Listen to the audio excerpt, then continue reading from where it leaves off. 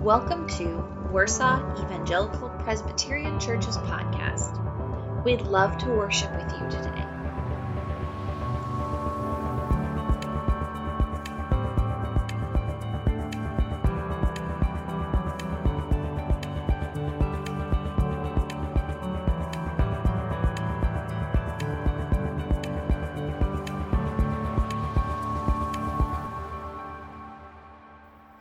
Hi, I'm Megan McFarland, and welcome to our podcast series, Catechism and Sacraments Q&A. Today's episode will provide some insight and thoughts on question number 8.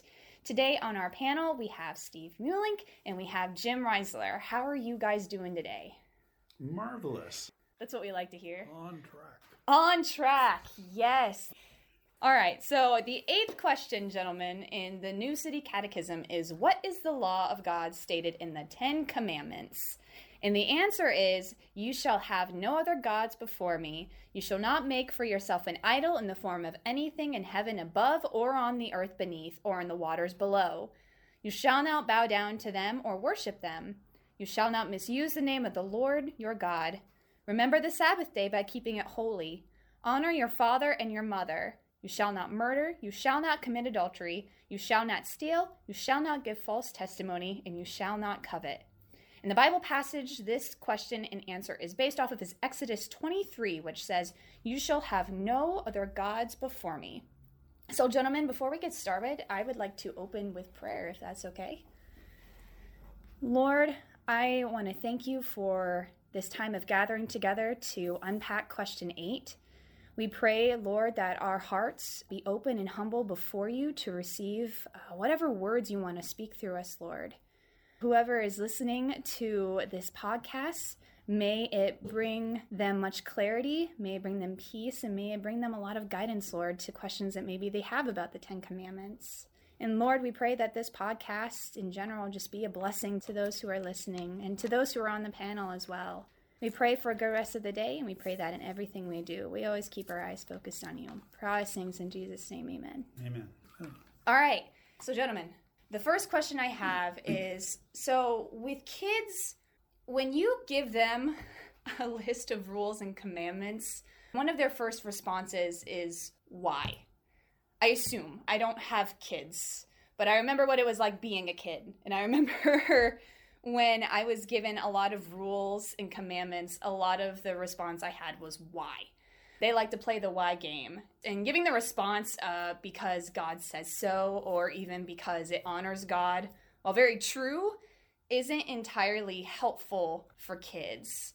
That should be enough, but oftentimes it's not. So how can we as adults combat the why? What are some helpful ways to explain why following God's law is important to children? Steve, we'll start with you.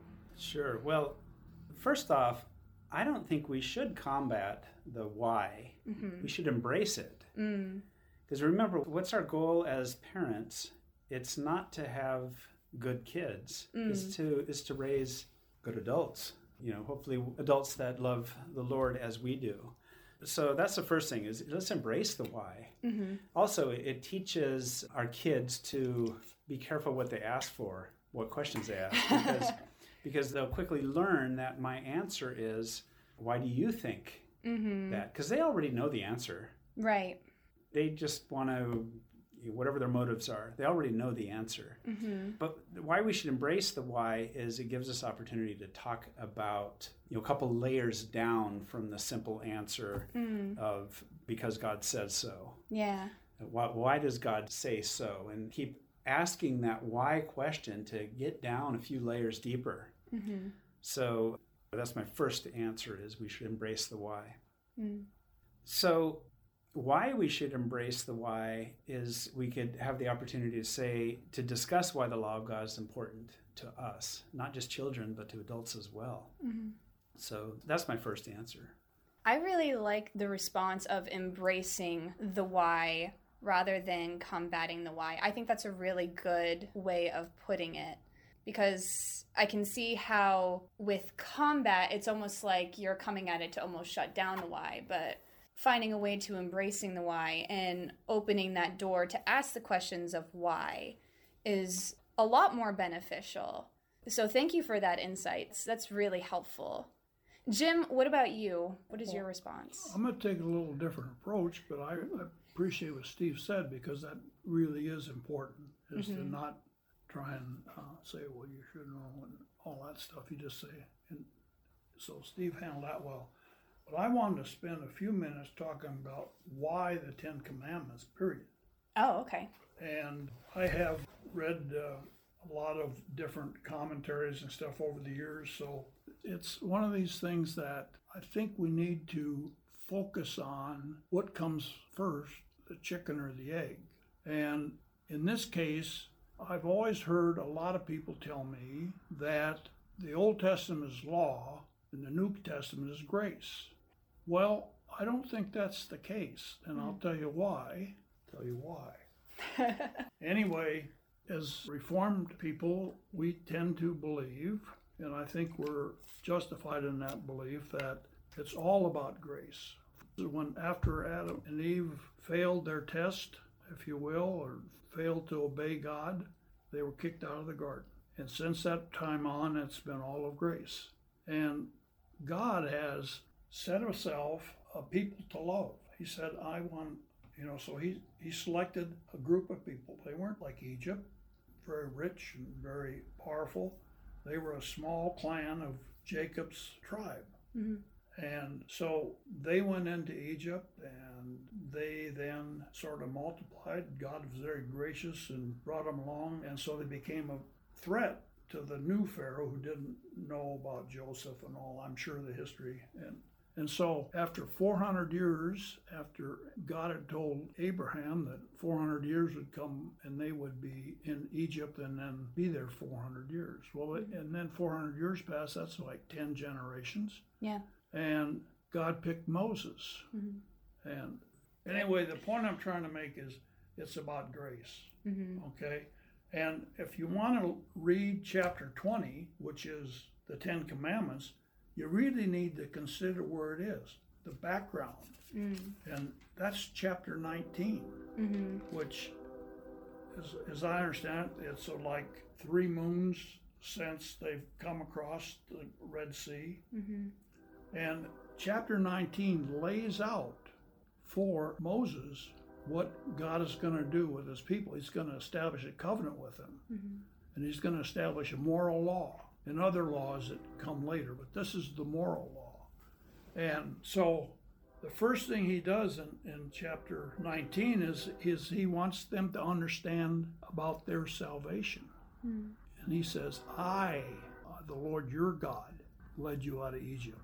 And he made sure that they understood that he was the reason they're there in the first place, because he graciously brought them out as they cried in Egypt and stuff. Okay, so that's the first thing that I wanted to point out. And the second thing is, in verse 9 it says, and the Lord said to Moses, behold, I am coming to you in a thick cloud, that the people may hear when I speak, when you and may also believe you forever, you and your people. Well, they experienced the cloud. They understood it because when they led out of Egypt and stuff, so they understood that God was going to be speaking to them. But he wanted to make sure that they knew that. And then the third thing, he wanted to let them know that he is holy. And so he told Moses to tell his people to come to the foot of the mountain and do not try and come up the mountain, because I'm going to speak, because if anybody does, they're on holy ground and they will not survive, basically. So then in chapter 20 it says, and God spoke all these words, saying, okay, this is the only place I understand in the Bible where God speaks directly to the people. And so then he read them, i.e. he spoke the 10 words, or the 10 commandments that you just read, only in more detail. They expand the detail. So it's really knowing that I am the Lord your God who brought you out of the land of Egypt. You didn't come out, but now you're going to listen to me, because we're going to set up a constitution. And the first part of the constitution is going to be the moral law. Yeah. And he lays out the 10 commandments. And so that's important. And I think we miss the point if we think the Old Testament law was the people, they had to follow the law. They did, but we have to follow the law as New Testament people. And the concept of, well, the Old Testament's all law and the New Testament's all, that's not true. It's all about God's grace and God's forgiveness time and time again, because we all stumble and fall. Right. And so that's the point I wanted to make. Now, in talking to the kids, I would really try, if they don't, I mean, the catechism includes several reasons why already. Questions 1 through 7 could be the answer to this question.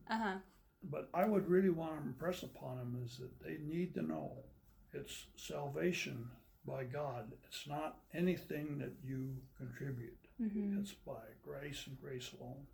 Yeah, the Ten Commandments do give a clear picture into the heart of God, if that's possible to see that. And to your point about the New and the Old Testament, Jesus built on the Ten Commandments, particularly on the Sermon on the Mount. He raised the bar, so to speak. Yeah. He didn't minimize those. He pointed out the hardness of the heart of the people that were listening and sort of clarified the heart of God even further and make us even more aware of our guilt and our sin. Also, it is interesting, Scripture talks about the summary of the law several places. Love God, love your neighbor. And if you look at the Ten Commandments, the first 4 are that vertical relationship with God, and the last 6 are the horizontal relationship with man. So, yeah, when in talking to our children, you point out these things and hopefully make it real to them. So they wouldn't maybe even ask why. They say, oh, I understand now. I understand better, but it's, you shall be holy as God is holy. And I always hear the comment, well, God is love. God is love. That's true, but God's also a consuming fire. Yeah. This is his moral character. This ought to tell us, about he is holy. Yeah. He expects perfection. He lets us know that. Yeah. I love how you pointed out the Ten Commandments, and hopefully I'm saying this correctly, that the Ten Commandments give a reflection of God's heart, right? I like that. I like that a lot, that it's a reflection of God's heart. I think this has been mentioned before in a different podcast episode. I think actually in the last episode where we were talking about how the Ten Commandments give not only a good reflection of God's heart, but also, like what you mentioned, Steve, when it comes to the Sermon on the Mount and how he raises the stakes, it gives us a good reflection of our hearts and how broken our hearts are. Even within our actions, like maybe we don't murder, maybe we don't steal, but he, on the Sermon on the Mount, he raises it up to a matter of, well, you are not doing those things, but even if you look inside your heart, going to the adultery, even if you look at a woman, let's say you've already committed sin. So it's a reflection of God's heart in a way of saying, look at how holy he is. But it's also a reflection, it goes into our heart and saying, now look at how broken your guys' hearts are. Look at how fallen we are. Those are really good thoughts. One more point. I happen to be a fan of John Calvin. And he made a comment in his Institutes. He says, to know God, you got to know yourself. To know yourself, you have to know God. Yeah. You hear that God is holy, but what does that mean? And then, well, I'm not so bad. We get into that later, so I don't want, but anyway, Sure. As you grow, you finally get to the point where you understand how you're radically deprived. And God is holy as, he's holy. No doubt about it. Paul claims that he is the worst of sinners. Well, if Paul is the worst of sinners, where does it leave me? Right? So, yeah, the more you are in tune with God and his requirements and his holiness, the more you are aware of your own condition apart from God. Yeah, but it takes, it's a struggle because we all have by nature, we're sinful creatures. And every once in a while that sort of grabs us. The next question that I have for you guys are, what are some helpful strategies that you guys have used to help combat idols in your life? one of the things that's brought in here is idols. You shall not have any other gods before me. So what are some helpful strategies that you use to combat idols in your life? And Jim, we'll start with you. Yeah, well, the first 3 commandments are all tied together because it's about worship. Mm-hmm. And there's a disagreement amongst people that, well, we shouldn't have a picture of some depiction of Christ up on in a pretty stained glass window because that would be people looking at that in idol worship. Well, that may or may not be true. I don't think it's true. But the point is, it's a balance. But in the book of Exodus, even after God gave him the 10 commandments, and then Moses went up on the hill again and talked to God and built the golden calf. Now, that's a figure of a cow, I guess it was. But they claimed to be worshiping Yahweh, God. But God didn't take it that way. He was very upset. Right. So, but idols in our life, I have a hard time understanding idols because I don't think I got any idols that I worship. But idolatry is anything that displeases God. And just based on my history, which is not in the faith that long, 20 years or so, spent a little time before that being there, but not really knowing what I was doing. Sure. But anyway, what always worried me, I used to make statements, and I don't know if I should even say that here. I will, because I'm not afraid of saying it. But I used to remember, I'd always make comment like, well, what's the big deal with Jesus following the law perfectly? Mm-hmm. He's God, Or I know that there's attributes of God that you don't appreciate. Sure. Because you think you have some control over your salvation stuff. That's why I think it's so important to work on that. But so I think it's basically a great serious problem in some of your attitudes toward who God is until you spend enough time in the Word. Mm-hmm. Because Jesus said eternal life is knowing God and the person he sent, i.e. Jesus. Mm-hmm. That's eternal life. And where does that line cross over and or is it, so I'm confused on that, but it's a problem. And I think we all have tendencies to not appreciate God fully. I know we don't, because I don't know if we can. Bert. And then also thinking we're just a little better off than we really are. But I don't know if I got an idol. I don't see it that way.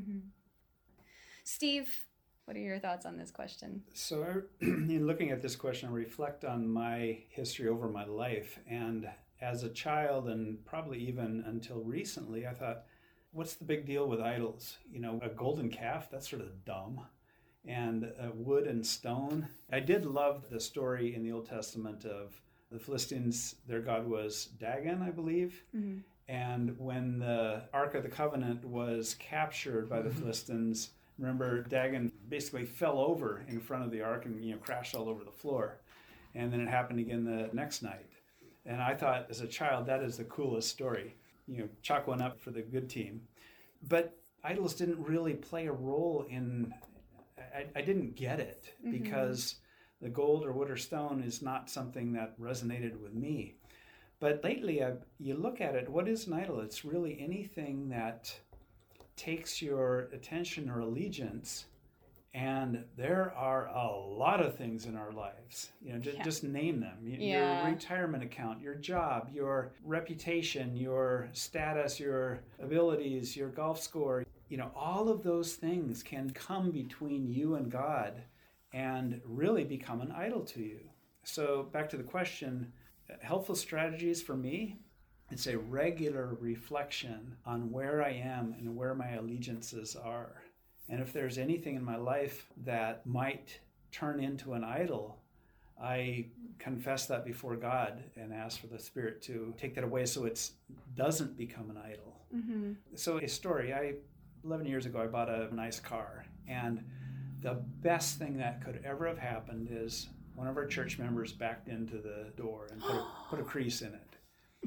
Looking back on it, it was the best thing that ever happened because it made me realize that this car that I enjoyed so much is just a thing. And it woke me up to the fact that car could have become an idol to me, but then this event caused me to reflect on my own priorities and recognize it for what it could have been. And God has blessed me ever since, and I still enjoy the car, and the crease has relaxed out, and you can't really see it now. So Nice. Those are some of the strategies. Constantly be on guard for something that could turn into an idol in your life, and lay that in front of the Lord and ask him to remove that. It's interesting that you bring up the story of your car, because I can even sometimes feel that with my own car. I really love my car, my cute little yellow car, Sunshine. I love it very, very much. I prayed for that car. A lot of prayer went into that car before I bought it.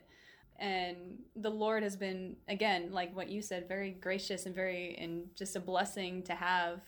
But yeah, I relate with that a little bit. We're like, yeah, I love that car a lot. Here's the problem I was having. The first 3 commandments are about worship. You didn't worship that car. That's sort of the context. But I know that's not really an idol, maybe, but it is. In my mind, it's anything that comes between you and the Holy God. And sure, cars can become idols. I think anything can have the ability to become an idol.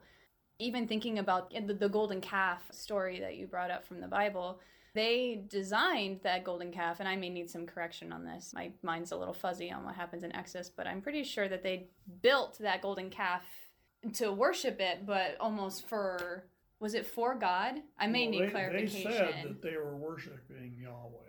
Yeah, and that's Aaron what it was. threw the gold in the fire and out popped the calf. Right. Even with that, they're like, yeah, we're worshiping Yahweh by worshiping this calf. And like, no, that's not how that works. Anything can become an idol, even something really simple, and you wouldn't think that would become an idol.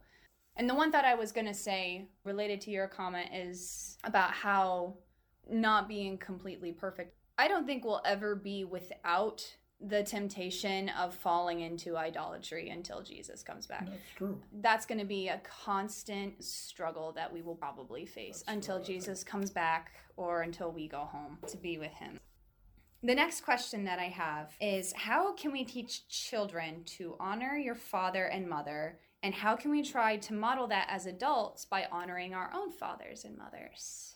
Steve, we'll start with you. Sure.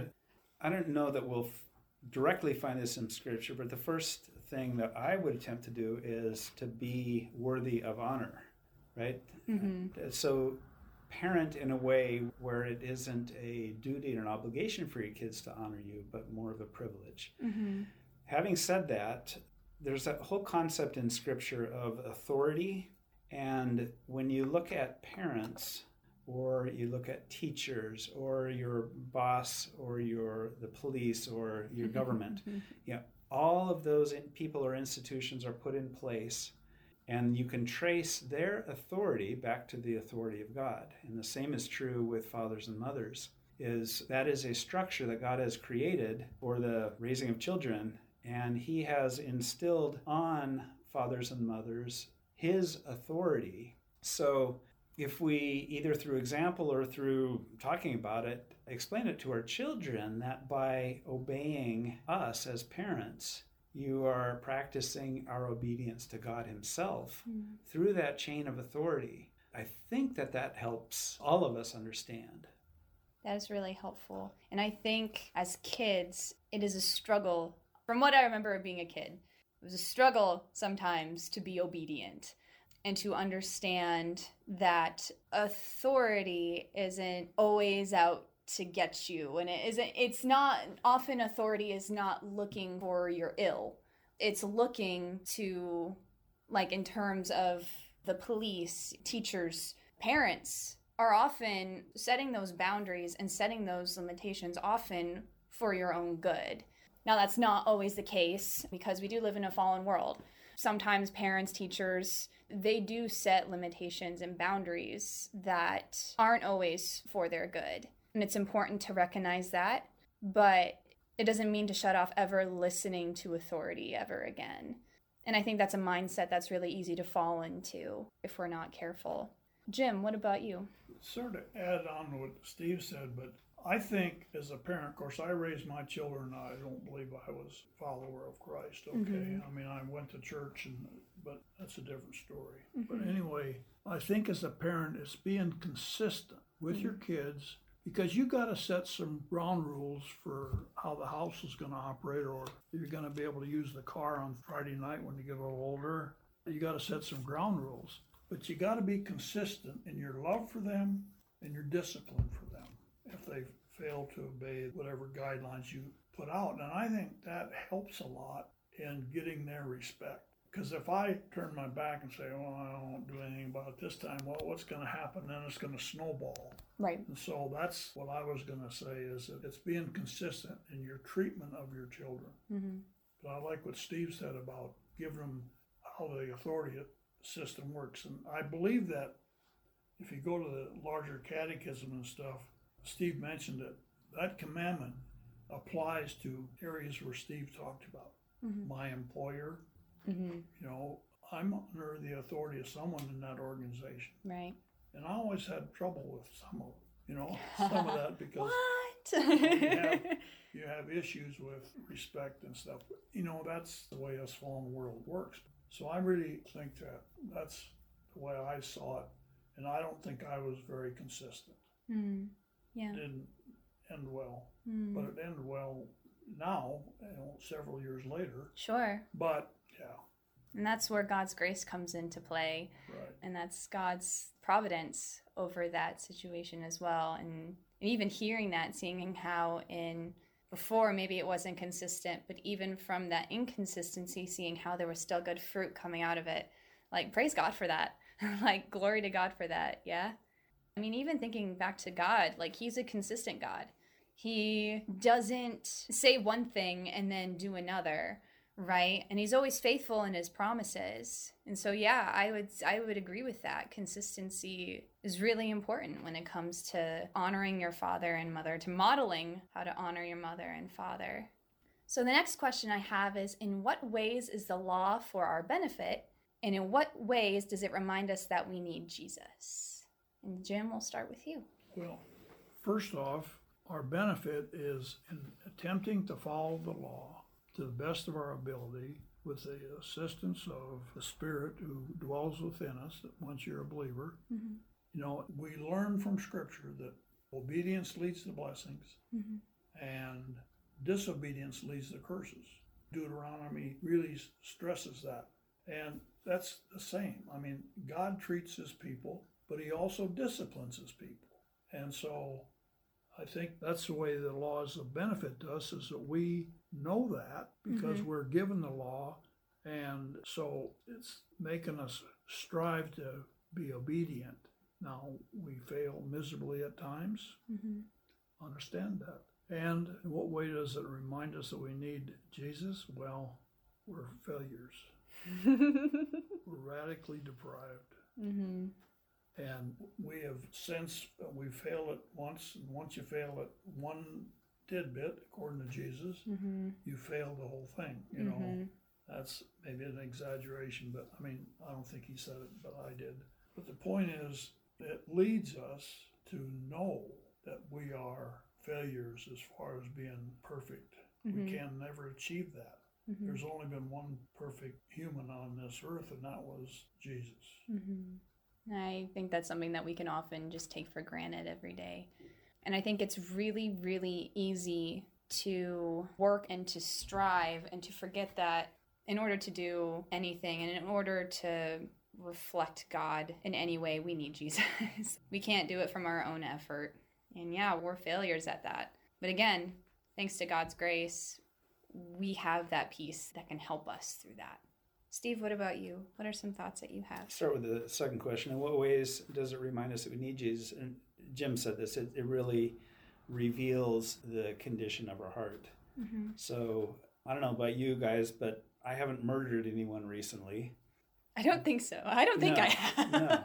But when you look at Sermon on the Mount, Jesus talks about if you even hate someone, or I believe that isn't that where he talks about calling someone you idiot? You fool. Yeah, you that's jerk. Real bad. Exactly. I mean, he equates that to murder. And who of us is, doesn't spout off when you get cut off in traffic or whatever. That it reveals the condition of our heart. And so that's what the law does.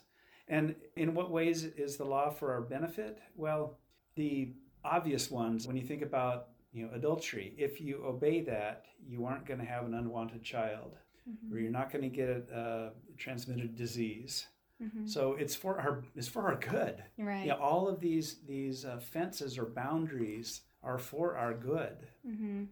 So that's a simplistic way of looking at it, but it benefits us because it's for our good, and it reminds us of our condition and the need for Jesus.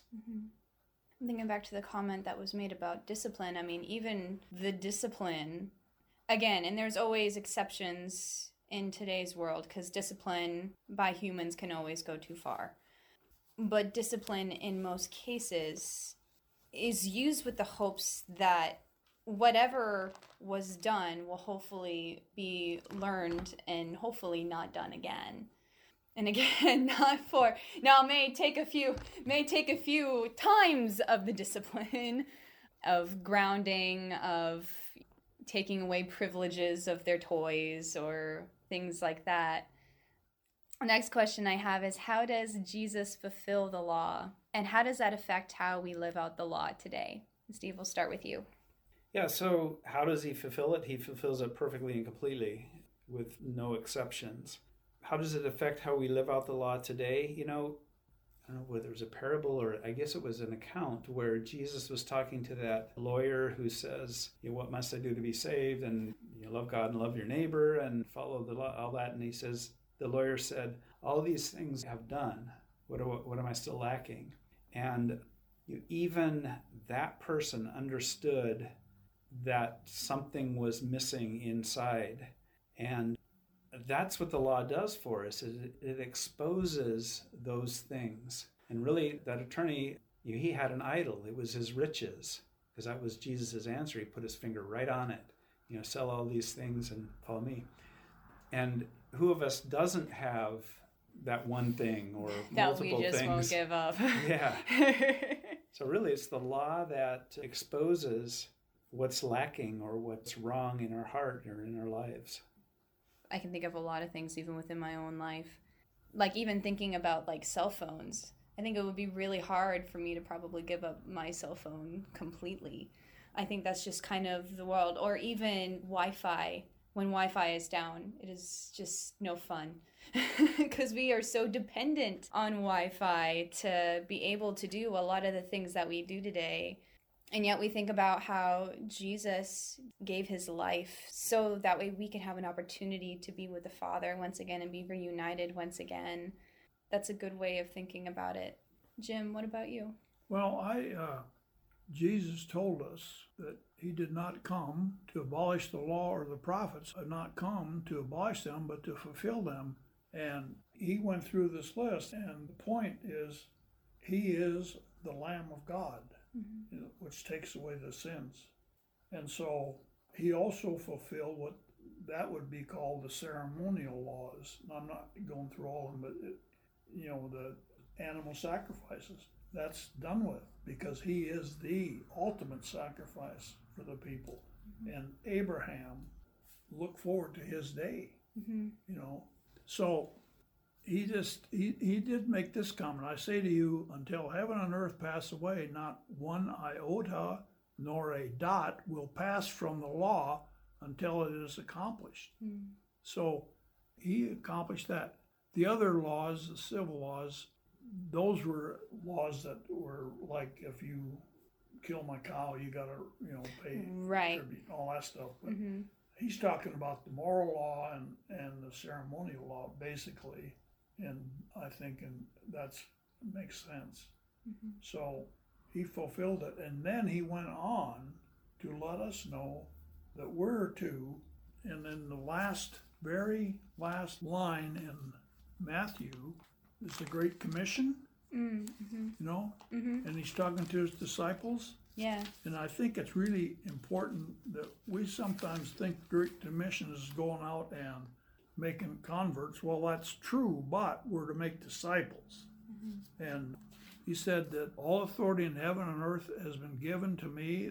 Go therefore and make disciples of all nations, baptizing them in the name of the Father, the Son, and the Holy Spirit, teaching them to observe all that I have commanded you, and behold, I am with you always to the end of the age. That I have commanded you. Jesus maybe gave them more commandments than Moses did. Those are really good thoughts. The last question I have is, it's easy to use the commandments or some sort of list that maybe we make up on our own as a glorified checklist in order to elevate ourselves and say, look at how good I am. How do we remain humble while following God's law? Jim, we'll start with you. Well, I mentioned the Calvin comment earlier, but the point is, the only way I know that worked for me is I finally come to the point where I said, you know what? Jesus died for me. And it's knowing your depravity. It's really understanding who you really are. We're a sinner. We're going to be sinners from this day till I head to the Golden Gate or whatever it is. Anyway, that's what I think. And then here's the way I deal with it, because I was really bad. I got into a situation and I always said, oh, I'm better than that guy. I always had that, I'm looking horizontally. Sure. And I'm really maybe not judging myself properly at the time, but I'm thinking that.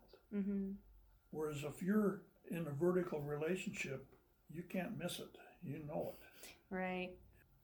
It's really easy to use the commandments or whatever checklist that you hold to not only as a way to bolster yourself up, but as a way to look down on others who may not be doing the same thing.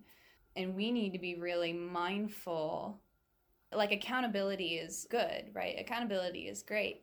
But we need to be really mindful that comparison actually says a lot about your heart and how much you really value yourself and how high of a pedestal you hold yourself. And yeah, you're right. We need to be accountable to that. We need to be accountable to what's holding in our heart. Steve, what about you? Yeah, earlier I talked about constantly reflecting and identifying idols or things that might become idols. And here's a continuation of that. How do we remain humble while following God's law? That is the answer, is to remain humble, always reflect, always be aware of our fallen condition. And then and only then will we, through God's grace, be able to follow the law. So when I was younger, particularly through my college years, I got really good at pushing the limits. So let me give a mental picture here. We're sitting in front of a round table here. Cool. So if you envision that God and his perfect will is at the center of the table, and off the edge of the table is not God's will, that's called sin, right? Okay? Then think of it around the edge of the table, on the table, might be things that, well, like the car example earlier. Cars are neither inherently good or inherently evil. Right. But they could go either direction if they aren't in the right priority. So I was really good at knowing exactly where the edge of the table was. Well, think about that mental picture there. If you're always looking at the edge of the table, what or who aren't you looking at? And therein lies the solution. If we focus on Jesus and move toward the center of the table, so to speak, suddenly the edge of the table becomes irrelevant. If our constant effort is to live as close to the God and his perfect will, everything in life is better. So don't be like I was. Don't focus on the edge of the table. Remember Paul talks about the lukewarm Christian? You think of a Coke that's been sitting on the table for a day or something and you drink it. Yuck. That's gross. Spit it out. Well, that's who I was earlier in my life. So I would encourage all of us to really put our eyes on Jesus and get as close to him as we can, because everything about life gets better when that's the case. I don't even know if I was lukewarm. I might have been cold. That's cool. Was it cold Coke? Yeah. I was going to add, I have Sure. to always add a little funny once in a while. Oh, yeah, please. I love one funny. of my favorite theologians is Hank and Ernest. You know, comic strip. Oh, You ever okay. seen Cool. that in the paper? This one is, there's a poster here with 7 deadly sins. Mm-hmm. Anger, envy, covetousness, gluttony. Well, I'm good at that one. Lust, sloth, pride. He says, after you've successfully resisted the other 6 deadly sins, it's really hard not to be proud. Oh. A lot of truth to that. There's a lot of truth to that. Because I think... He has some great comic strips. He's not always on I bet. Yeah. I think pride is the key to a lot of struggles that we have in our life. I think pride could even be equated to the other sins that are listed, like gluttony, like lust, like sloth. I think pride is like the overarching thing, and then those can be kind of the droplet effects. And it's really hard not to be proud. I really like the analogy of the edge of the table, Jesus in the center. That was good. That was really good.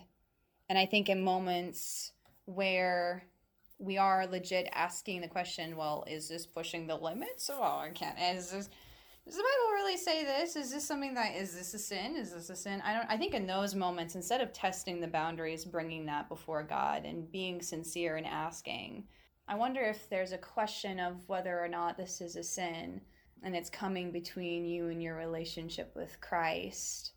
If you're even asking that question, then maybe it's time to really sit and reflect about the impact that has in your life, about what those limits have in your life.